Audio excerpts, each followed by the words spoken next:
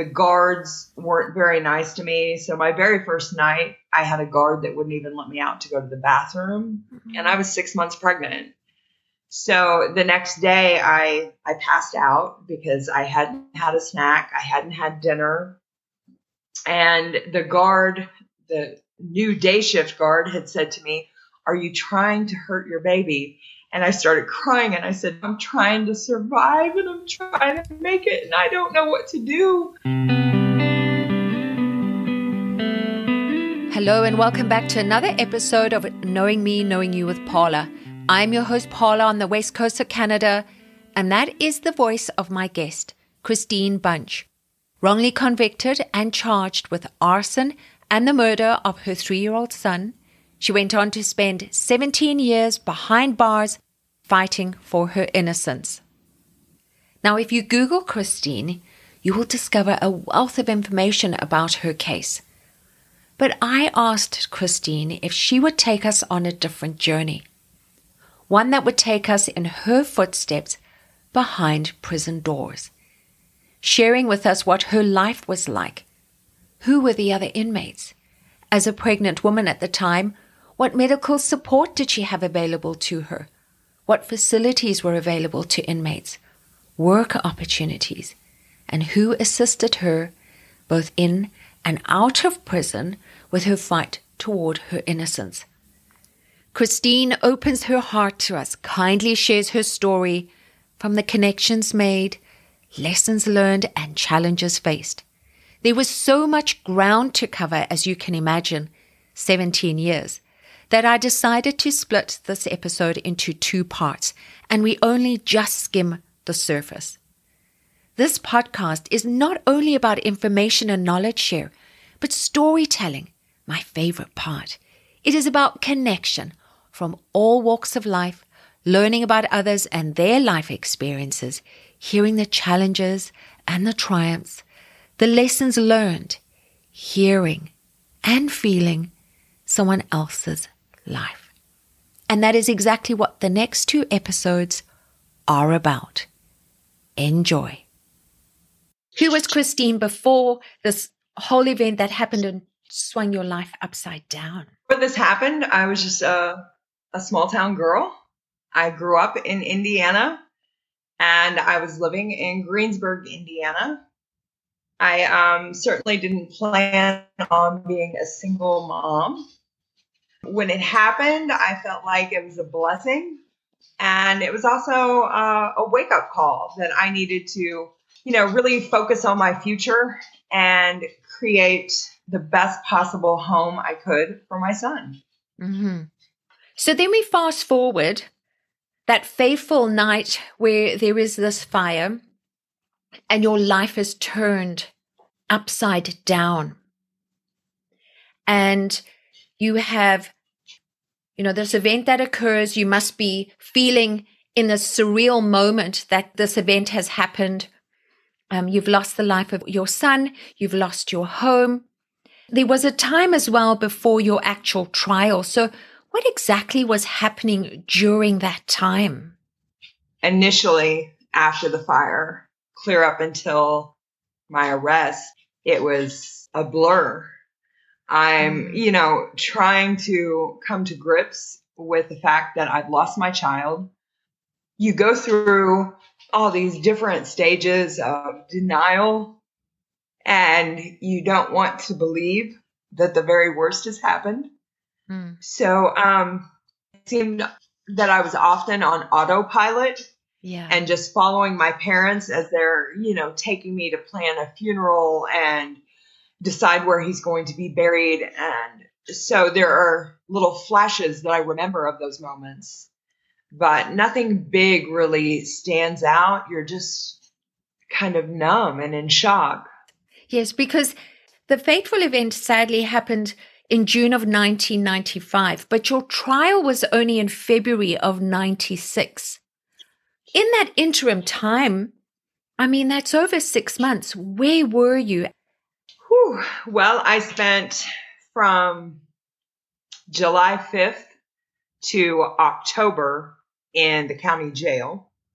And it wasn't until test results started coming back on, what they felt like the accelerant was, that they realized their whole theory had kind of fallen apart. So I was granted bond. I always look at that as I received the gift that made me continue to fight, continue to move forward. I wasn't in a good place when I got out. And of course, you're sitting in jail and you realize, the harsh reality of I have nothing. My entire life has been taken. So when I walked out, it was, I want to be numb. I don't want to feel. I don't want to think. And I was going down a very dark path of drinking and taking drugs. And if I just didn't wake up, I don't think I would have cared. That only lasted for a couple of weeks. And then I started getting really sick. So I went to the doctor and discovered that I was pregnant. And so I immediately cleaned up my act and started really focusing on, I have a murder charge hanging over my head and I have to focus. I really honestly thought that Tony would be the only child I would ever have. So to get that blessing at my lowest moment, it was life-changing. Yeah, because I remember when we first met, you had shared that the judge had said to you at your conviction, because you were pregnant, that he would ensure that you would never have your son that you have today in your life, that he would ensure that you would never have that son in your life. So you enter the prison, you're pregnant. What happens to those children normally? Choose adoption. Some have no choice and their children are put into the foster care system. And some make the choice to have family members take their kids. Yeah. It's a hard decision to grapple with.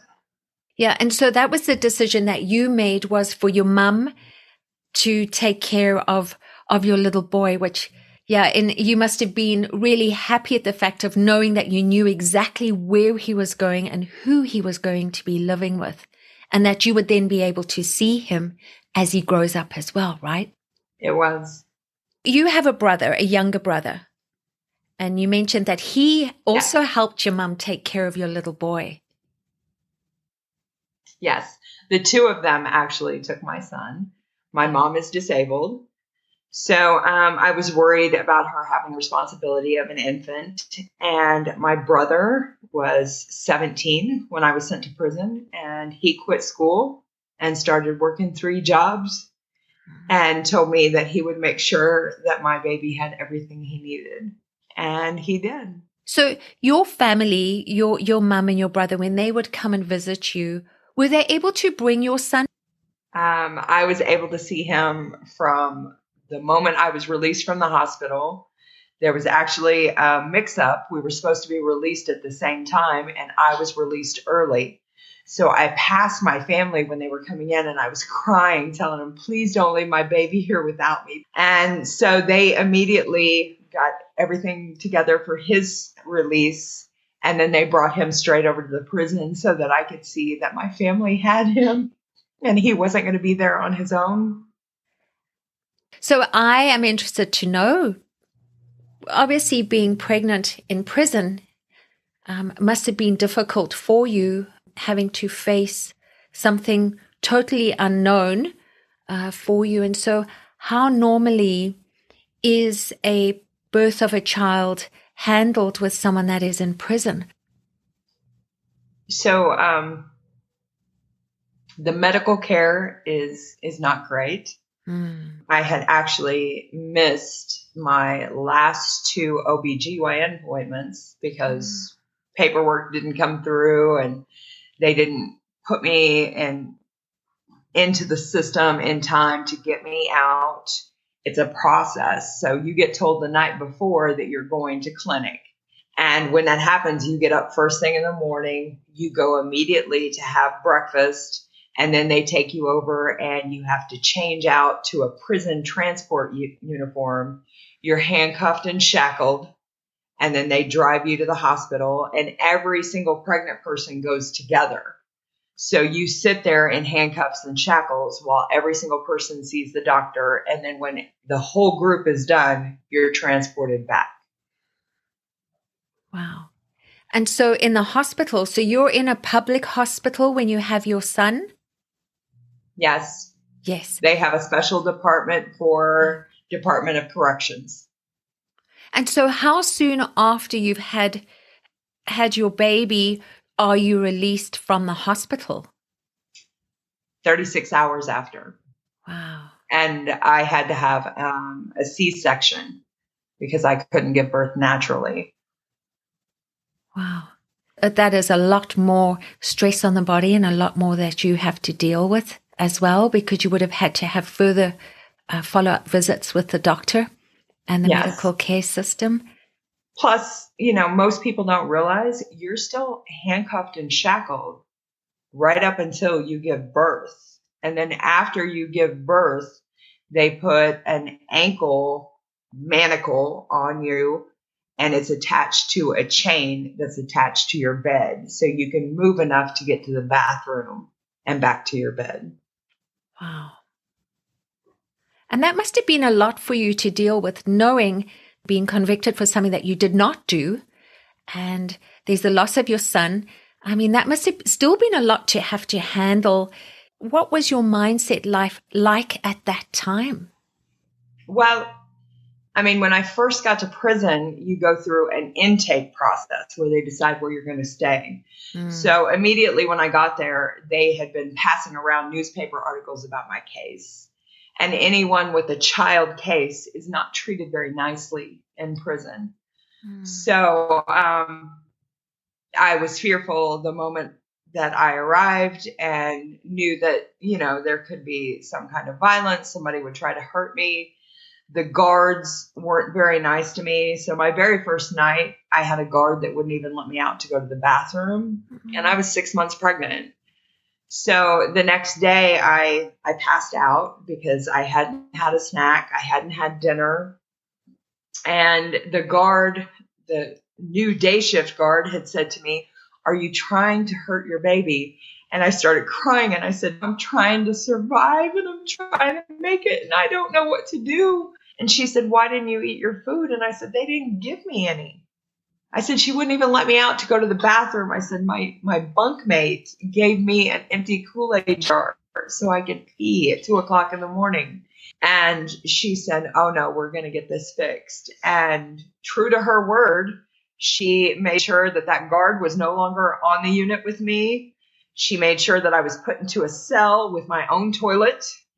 And she made sure that I got every meal and extra milk and a pregnancy snack so that I would be okay.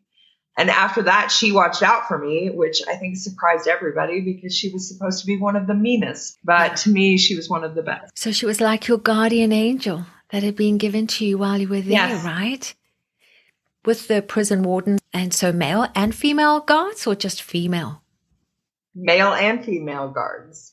Which creates a lot of drama and problems because, it's easy for the guards to take advantage and try to have relationships with the female prisoners. It's a difficult environment. So you mentioned you were sharing with someone else. Interested to know, we see these programs on TV and they show that you're like Orange is the New Black and the ladies are in this dormitory style. So that is obviously a question, right? Is how real is it really from what we're seeing to what is actually is the truth and reality? So a lot of Orange is the New Black looked a lot like my prison setting later on because in intake, everybody has single bunks or double bunks, and you're in a private room with your bunkie. As you move into open population, some dorms are set up so that there's 2 to a room, and then some are set up barrack style. So it's an open dormitory, and there's a huge amount of women on each side, and we share a common area where you can go in and get ice and water and use the microwave. Are you separated from different individuals because of the type of crime, or is everyone all together? So when I first went to open population, I was in a separate dorm, and everyone there had 40 years or more on their sentence. So when I walked up there, I was very scared because in intake, nobody really talked to me, except to whisper about my case. So when I got up there, I met a young girl, and she told me, she said, "I've been waiting on you." And so, of course, immediately what? Why? And she said, "We've never had a pregnant girl up here on the long-termers dorm." And she said, "I really want to see what it's like to be pregnant. I want to, be your friend." And she said, "Feed you pickles and know what it feels like." And I was like, "Well, you'll have a baby." And she said, "I may not get out in time to have one. So I want to know what it's really like." And I looked at her and I said, "Do you know what I'm here for?" And she started laughing and she said, "Honey, everybody up here is here for murder. We don't care." And so that time that I was on that dorm before they broke it apart and mixed everybody together, they really mentored me, protected me, made me feel comfortable, and, encouraged me because so many of them had been there for so many years and they knew what it took to survive.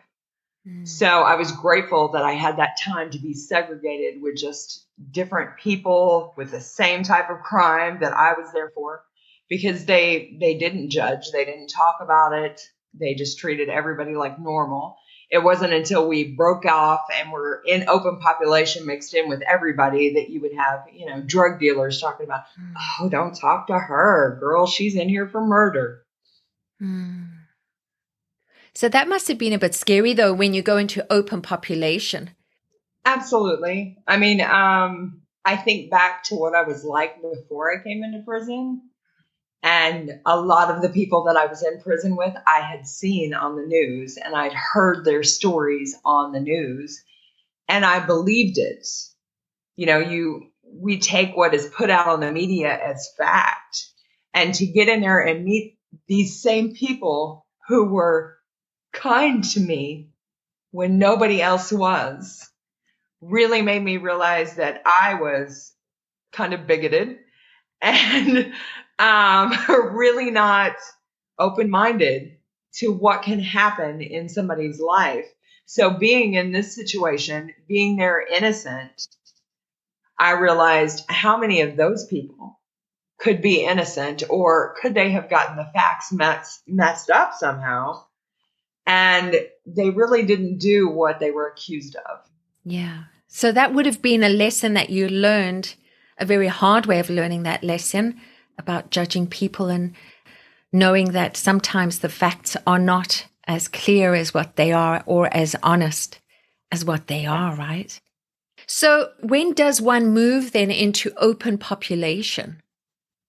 So usually the intake process takes 2 to 3 weeks. Okay. And you go through a variety of testing to see, should they put you in an educational classification or should you have a job classification? What your educational level is, what your psychological needs are.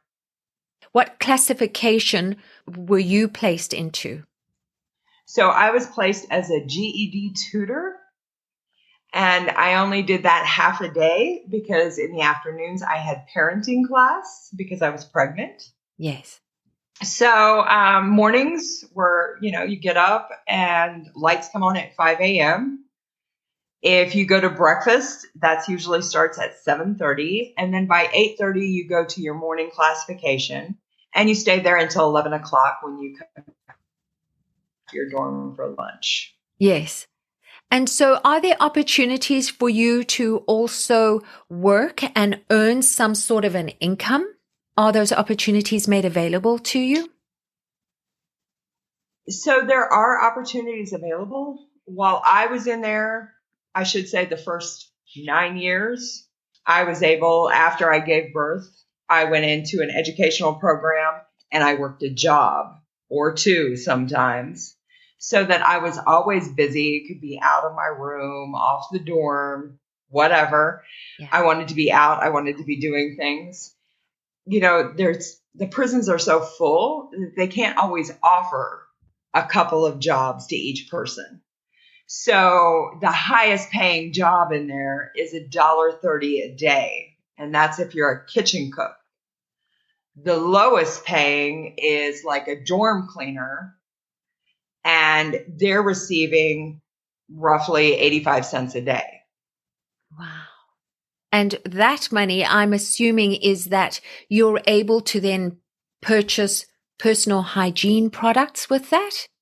You are. But the bad part is deodorant that I would buy out here at a regular store, I could get for $1.79. If I buy it on commissary, the same brand, the same size, I'm going to pay $2.79, $3.50. Wow. So they find a way to really increase the prices. And the bad part is most people believe medical care in there is free. But if I put in a doctor's slip, they're going to charge me $5 to see the doctor. And if he gives me a prescription of Tylenol, they're going to charge me another $5. Oh my word, because that was going to be my next question, is if we're talking about services from your hair to healthcare, what is available? So you actually get charged if you need to see a doctor. So say you get a little bit of a cold, a flu, sniffle, and you think, gosh, I need something for this head cold. You pay to see the doctor and you pay for your medication. Yes. There's a $5 copay. Wow.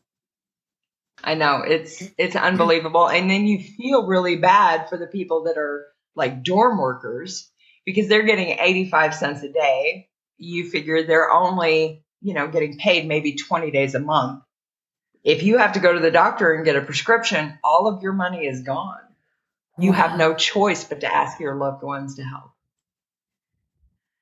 The only time that I received free services in there was when I was cleaning windows up on one of the dorms. And when I stepped down off of the window ledge, I had caught my ring and it tore up and tore my finger.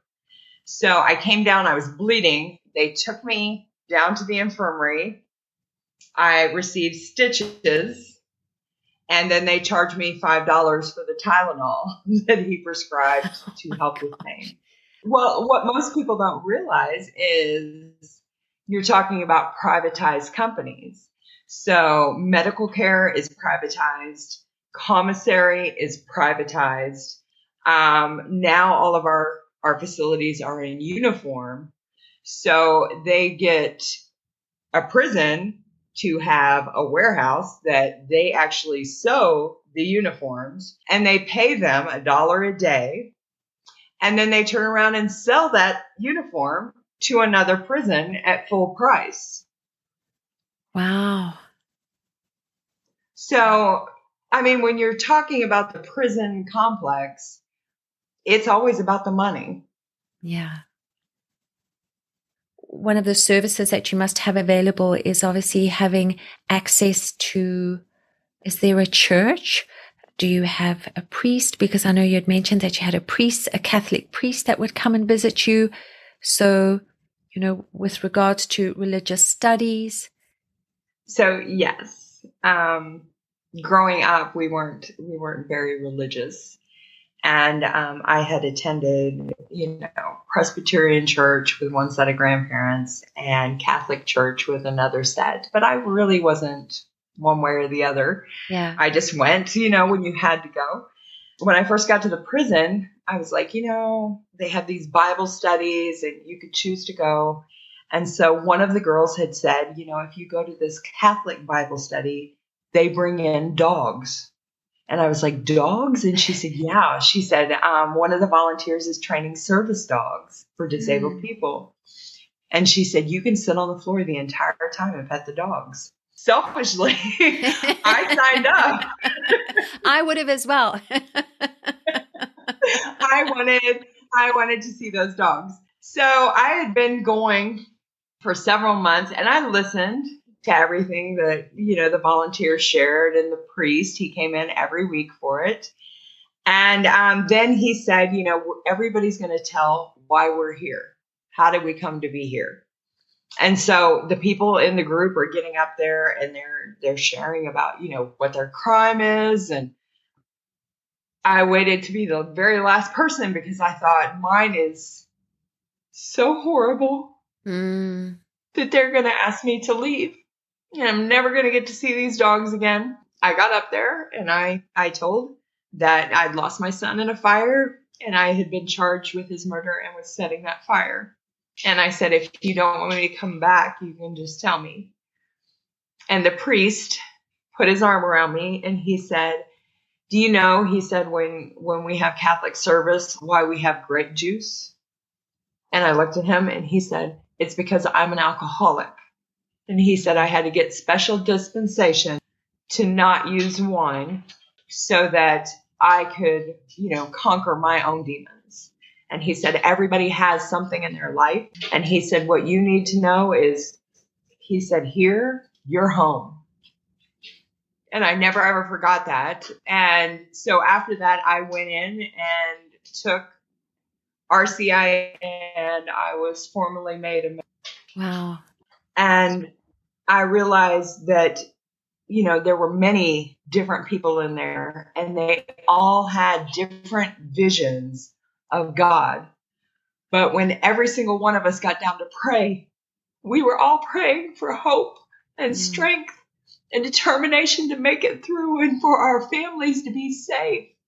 And so when you think about it like that, and we're all throwing up the same prayers, it kind of changes your idea on what God is. I looked at Father Larry and how giving and loving he was. And I said, that's the kind of person I want to be. I want to treat anybody like they are home and they are welcome with me. And so that is the faith I'm going to follow. And that is the person I am going to be. I struggle with that. I don't think there are many who don't struggle with that. I get angry. There are still days, all these many years later, that I wake up and look in the mirror and say, why am I here? Yeah. Why was he not saved instead of me? And I get angry and I get hurt all over again because, I'm imagining what would he have looked like and what kind of person would he have been? I'm so grateful for Trent and now my granddaughter, and I am beyond blessed. But if there was a moment that I could go back and fix it and watch him grow up too, I would want that. Yeah, I wanted to ask you that if sometimes you feel some days that you just go, if there is that moment that I could just turn this all around.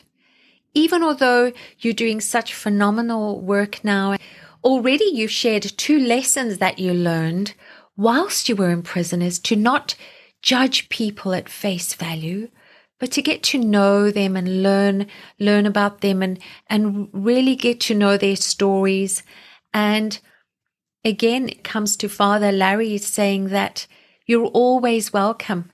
And you just think, well, this is how I want to be with everyone. I want to be welcoming to anybody and everybody within that religious circle and that during that prayer time of how we are more alike than we are different, which is beautiful lessons to learn, but over such tragedy, which I really feel for you with that. Really hard. If I could go back and give him his life back, I absolutely would in a moment. But on the flip side of that, I would not want to change the person that I am now. I don't recognize the person that I was before prison because I was so, I don't want to say small-minded, I'm going to say naive. I just didn't know that the things that occur in our world truly happen. I didn't realize that, innocent people went to prison. I didn't realize that mothers went to prison for stealing to try to feed their kids. I didn't realize that women went to prison for killing their abusers. So to have your life twisted like that and come out on the backside and realize I now have a voice, I now have a platform, I've lived it, I've seen it, I know. I'm proud of that. Yeah. I am glad with the work that I'm able to do. I'm glad that my voice resonates with other people. And I'm glad people ask me, what is it really like in there? I really appreciate you sharing this because I wanted you to walk listeners through and, through what it is like being in prison. Who are these people that you are meeting? Walk in your footsteps. Well, what would we all do in that situation? Any one person, inmate that was there that you became very close to and bonded and made a friendship with, and any story that you could share with us? So the first story I told you about the girl that said she was waiting on a pregnant girl. Yeah. That is my friend Hope. She helped me pick out Trent's name, and she painted my toenails, and she would read poetry to my belly. And she said, this is going to make him smart. And she really watched out for me. She was able to get out before I was because she was, forced into a plea agreement while she was very young, and she shouldn't have been able to sign a plea agreement. So she was resentenced and released. And then after I was exonerated, I was at her son's first birthday party. It meant so much to me to see that she got to be a mom, and that I was there to see it and to be in the same place that she was, to see her grow. I mean, she's found a wonderful partner, and they have 2 kids now. And I go over there for dinners, and I have seen her, open her own business and just excel in life. And I'm so blessed that I know her and that I had a friend like that. Yeah, and you have this friend, form this connection. I don't know if you ever sit there and go, can you believe that this happened to us? No, it's exactly like that. And there are times that she'll hear that I'm going to speak somewhere, or that I'm going to share my story. And she'll just look at me and she'll say, I used to just roll my eyes every time I saw you sitting there poring over a law book. And she said, the day you walked out of there and I knew that you were innocent and everything was going to be reversed for you, she said, I was like, I should have never gave her a hard time about looking in those law books. Because that's something as well that you mentioned to me is when we first met, was that the judge had said that you would never be able to have your son, and you headed straight for the library, working towards how can I ensure that my son ends up with my family. So there is a library available. There's only, when you're in intake, you have to have an emergency situation before you can go down there until you get to open population. And then they have set hours that you can go to the law library, or you can put in a slip and a law librarian can help you. So I put in that it was an emergency. It was a matter of, my child's custody. And when I got down there, I was told by one of the law librarians that despite everything my judge had said about I would never know or see that child, he had failed to put in an order saying that my child was going to be taken. So she said, at this point, it doesn't matter what he said. There's nothing in writing. You are free to say where your child goes. And what a pleasure that you were able to have that access, because how else would you have achieved what you did if that was not available to you? I don't know. I think about that a lot, and I worry over the people that are still in prison that don't have adequate access to a law library. They don't have people helping them. Yeah. it's a tough situation to be in. Yeah. So while you were in prison, you were able to study. And I'm very interested in what you chose. You chose English and anthropology from Ball State University. So I'm interested to know, why anthropology? Well, when they would come out, it was, the professors that were willing to volunteer to come into a maximum security facility. So we had more professors that taught anthropology and English and educational psych. And technically, you were only supposed to be able to get an Associate's of Arts and a Bachelor's of General Studies.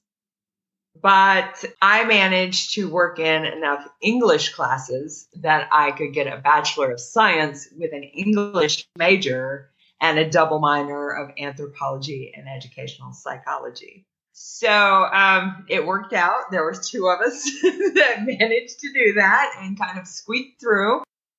And then, of course, they quickly changed the program after they realized, they squeaked through. But I think anthropology really opened eyes to, the lessons we can learn from the past. When they go in and they're studying human behavior, we have the same behaviors now. We just have more stuff that we use, but we're still doing the same things. We're still trying to create a home and a safe place and take care of our families. It was very enlightening. English, that was kind of a no-brainer. I've always loved to read. And the professor, my very first class with him, I was very nervous, and I handed in a paper.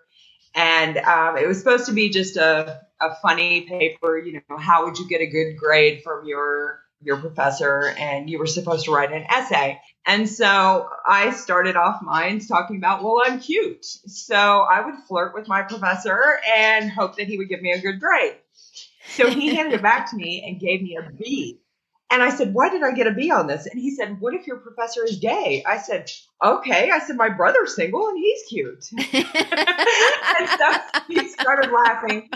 And he said, I expect to see you in some of my literature classes. He said, we have open debate. And he was right. I loved it. I loved discussing, what people really meant and what they were trying to say within the poetry and what the hidden meaning was.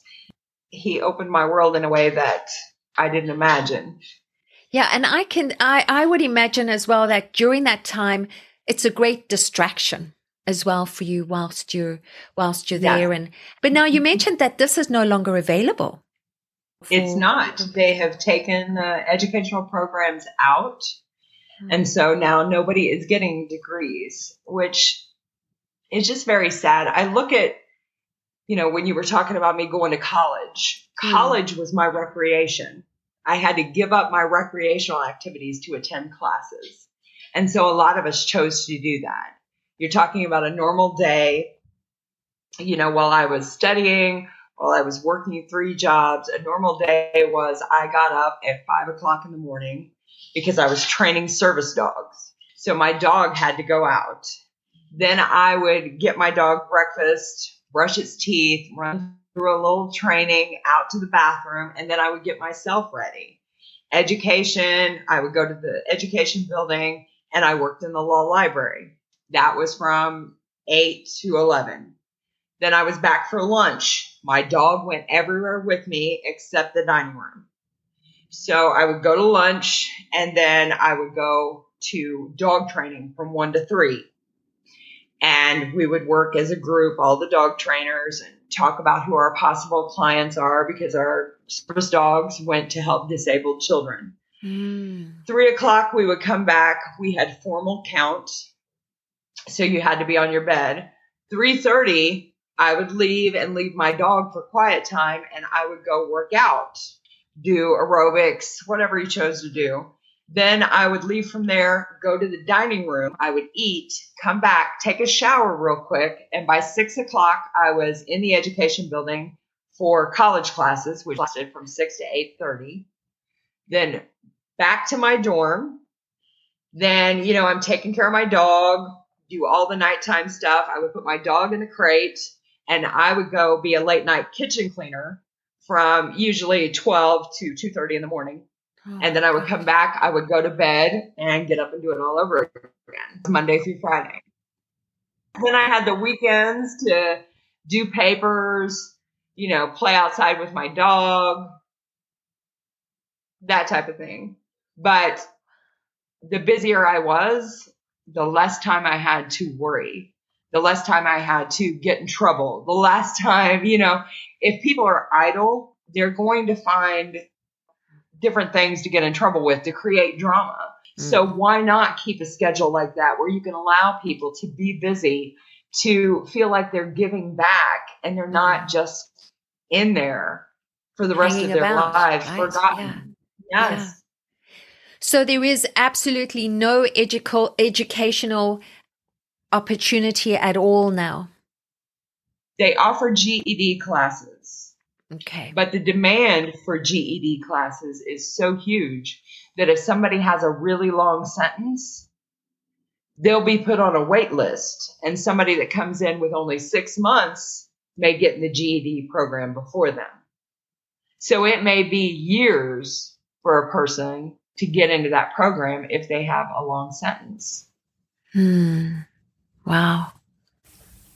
Listeners, we have reached the end of part 1 of this 2-part episode.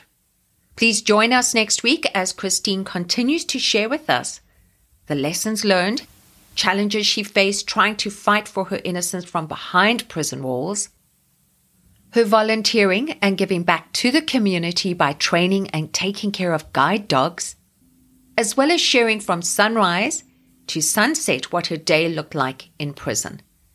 Tons more storytelling, and we certainly did not get to hear it all. We find out where Kristine is today and the organization she has founded, Just Is for Just Us, to support exonerees. In the meantime, listeners, if you would like to learn more about Kristine's wrongful conviction, the details of the case, you can find links in the show notes. If you enjoyed this episode or any of our episodes, please rate and review and share with others. Now, I will leave you in the usual Knowing Me, Knowing You fashion with a quote by the voice of the innocent.